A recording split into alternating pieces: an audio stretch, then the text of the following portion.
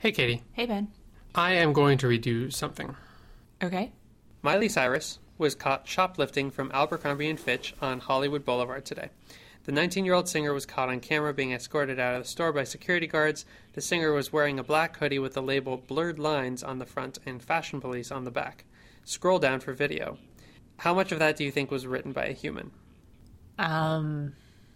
Well, this is a little bit of a gimmick because I know that none of it was written by a human, but for the sake of stagecraft, I'll be like, oh, that sounds very natural to me. So 100%? Well, you're wrong on both accounts. The first sentence was written by a human. Miley Cyrus was caught shoplifting from Abercrombie & Fitch on Hollywood Boulevard today. And all of the rest of it, and there's actually more that I didn't read, was written by GPT-2, which we're about to talk about. Sounds great. You're listening to Linear Digressions. Oh, I should have also told you she was carrying a pair of black and white striped gloves in a small black bag. And I could have read you a very interesting passage about some unicorns that were found by some scientists in the Andes that is also completely fabricated. What? I don't know. Can we just read the examples for this podcast episode?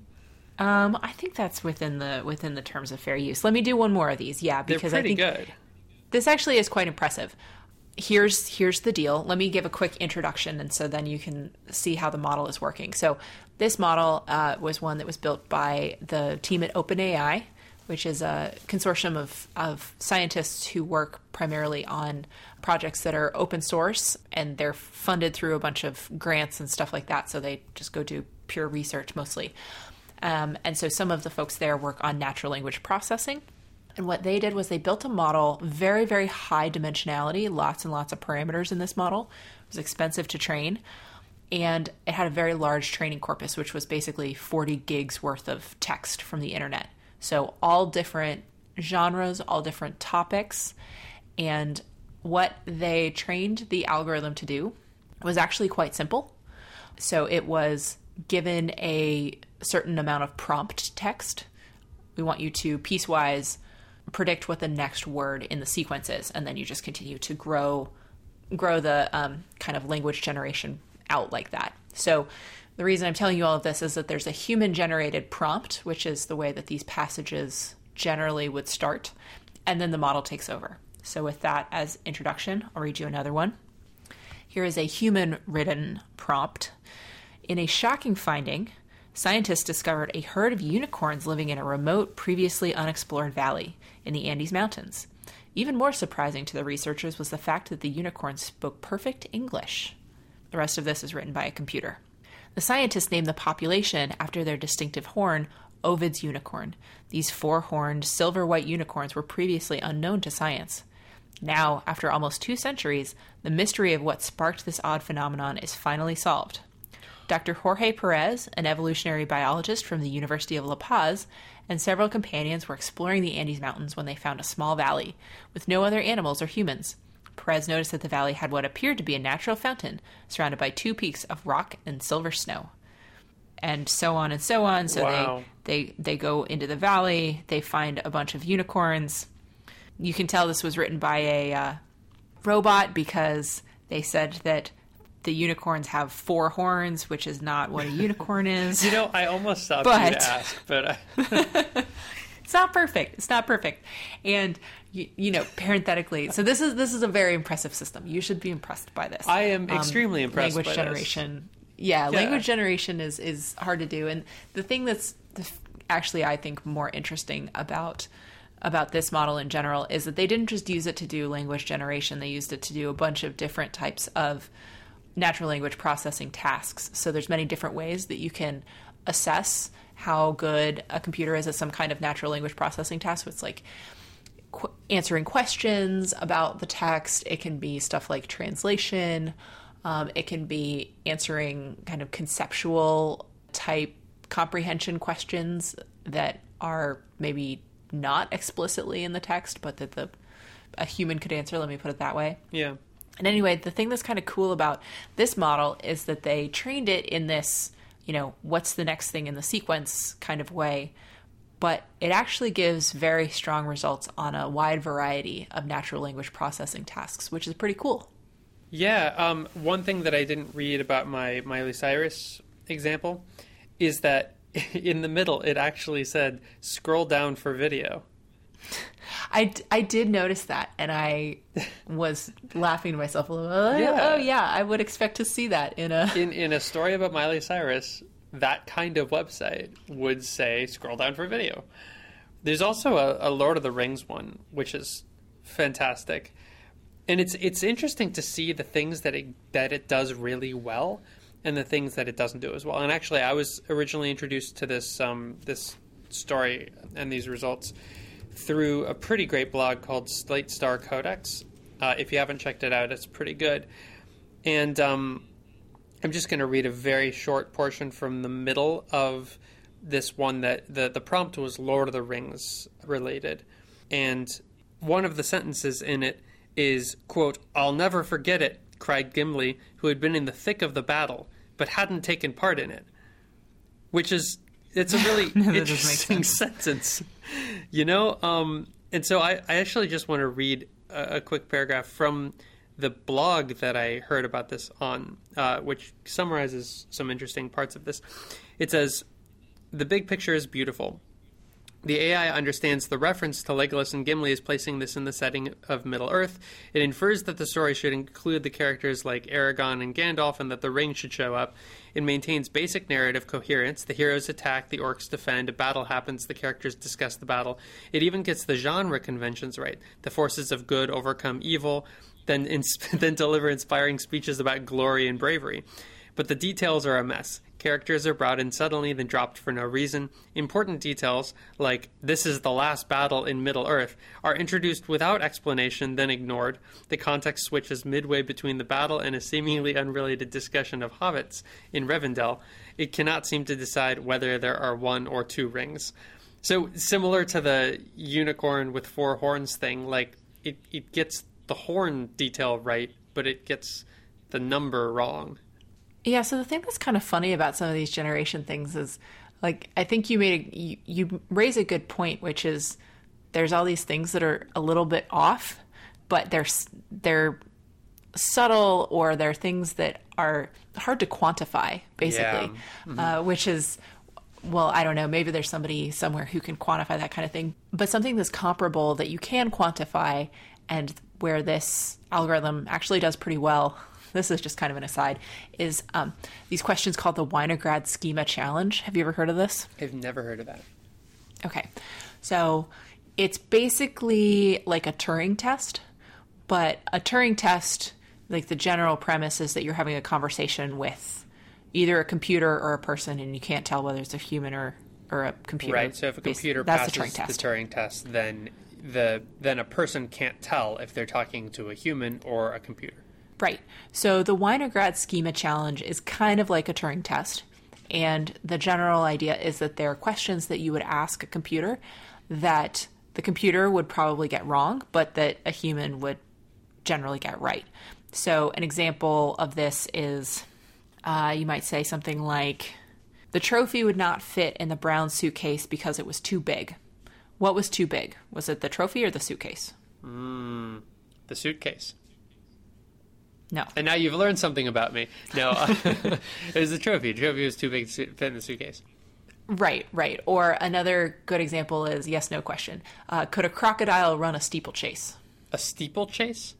Yeah, which is basically a race that's got hurdles in it. Oh, no. No, because it's got short little legs. Yeah. But I mean, their tails are pretty intense. Like, I don't know. The answer is no. I think they're pretty solidly ground lizards. Yeah. So anyway, the point of the Winograd Schema Challenge is it's a series of questions like this, yes, no questions, objectively, true, false, and like, or multiple choice. What is the it in the sentence? Exactly. You might have a sentence where there's a pronoun with two possible antecedents, and you have to infer from context which of the antecedents makes more sense. But this is an example of something that is starting to get a little bit more into the subtleties of language, but where this algorithm does quite well. Really? Yeah. So with the suitcase example, then that would imply that it understands what in means.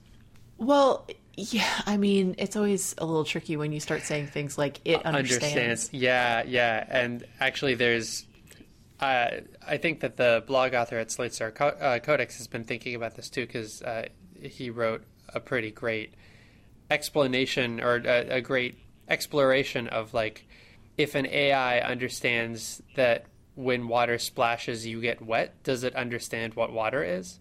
Or if children understand what water is from learned experience, do they understand the chemical structure of water? Like, what is understanding? But that's a total digression. That's an intense digression. Yeah, I mean, it's hard to know. I'm reluctant to use words like understand, but, like, does it get questions right? Like, yeah, it gets a fair number of questions right. Now, it doesn't get, for the Winograd Schema Challenge, for example, it gets something like 60-some% of them correct, whereas a human might get more than 90%. Okay. The passages that we read out loud to you are some of the ones that are more impressive. I think something like half of the passages that were generated by this algorithm were nonsense. So it's the high points are quite high, but it's not like the algorithm is universally demonstrating artificial general intelligence or anything like this. Got it. Now, one thing that I think is kind of attention getting about this, number one, of course, we're nerds and we like to just follow up on these kinds of things in general. But this algorithm got a fair amount of attention in, like, the popular press, because OpenAI did something which is generally not how they do things. So I mentioned up front that they're an organization that part of their charter, if I'm not mistaken, is that they try to open source the things that they built for anyone and everyone to use. It seems like that, given that their name is OpenAI. Indeed. But this algorithm, they have some real concerns about what would happen if they were to actually do that. And so they have, interestingly, declined to actually make the model available. And they have a smaller version that doesn't work quite as well. It's a little bit simpler, that you can access through, I assume, like their GitHub page or whatever. But there were some headlines about how the artificial intelligence algorithm was too dangerous to release. Is that your read on it? That because they didn't release it, they thought it was too dangerous to release? Well, that's the reason that they gave. Oh, okay. They said that.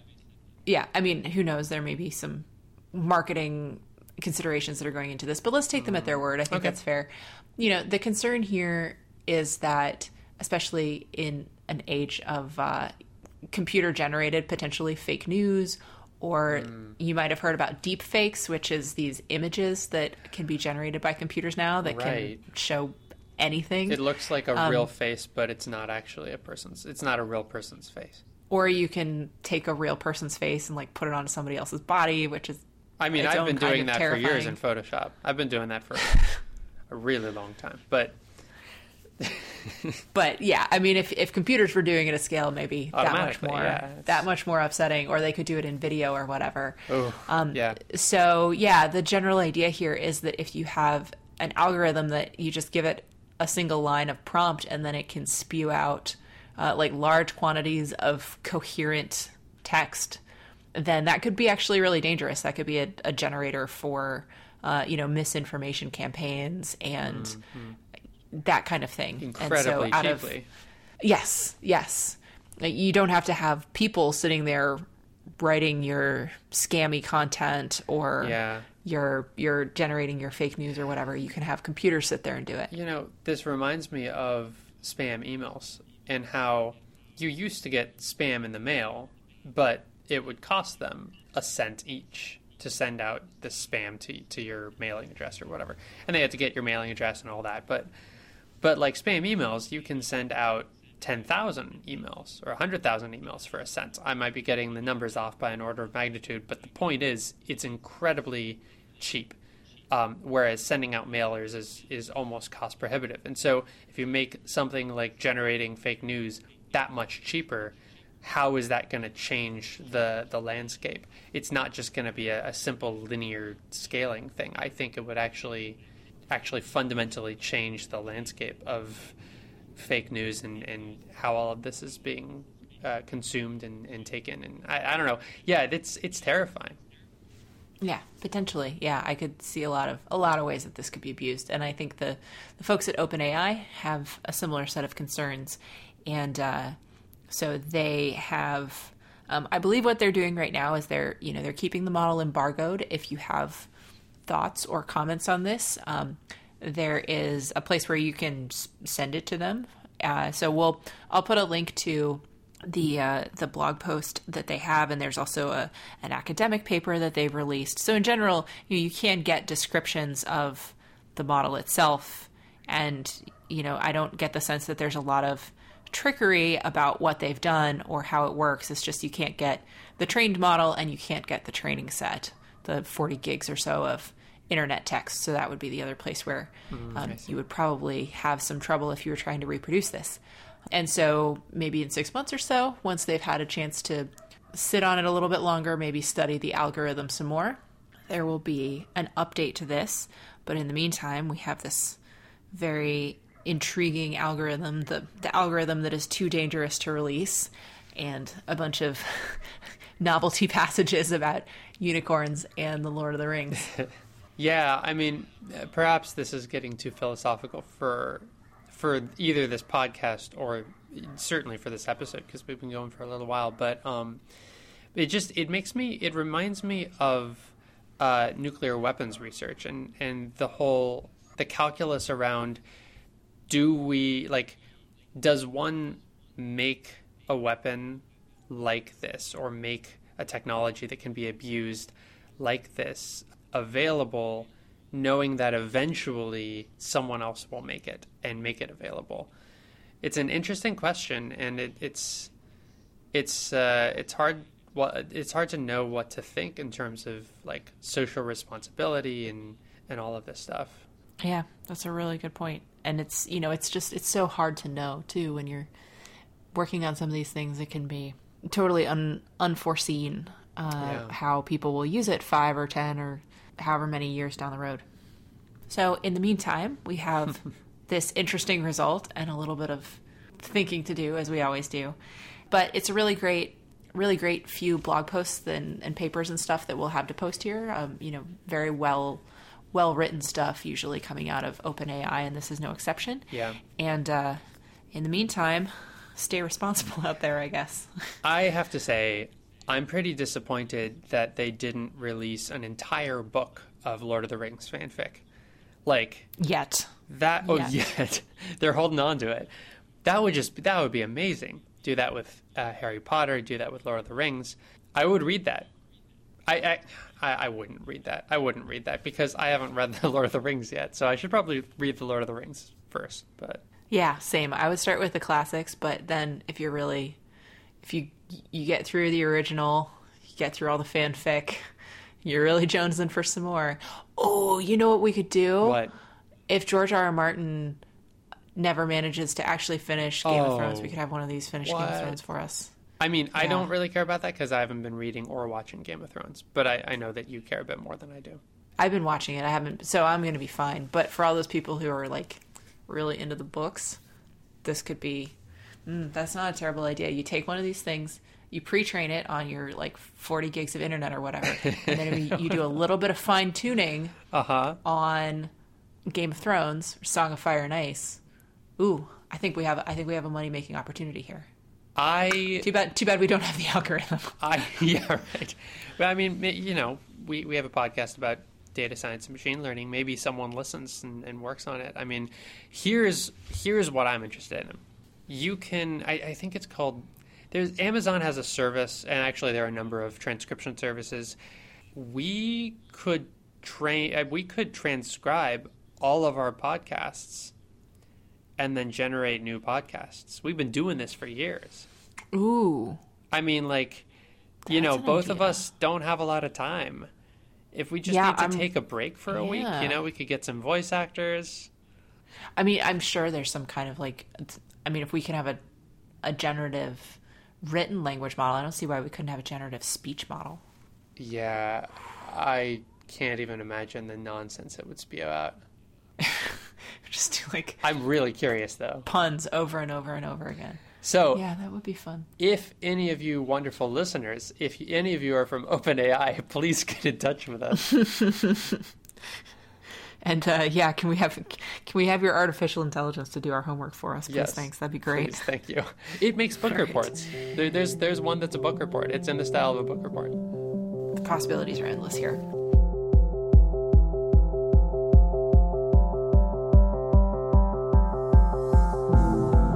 Linear Digressions is a Creative Commons endeavor, which means you can share or use it any way you like. Just tell them we said hi.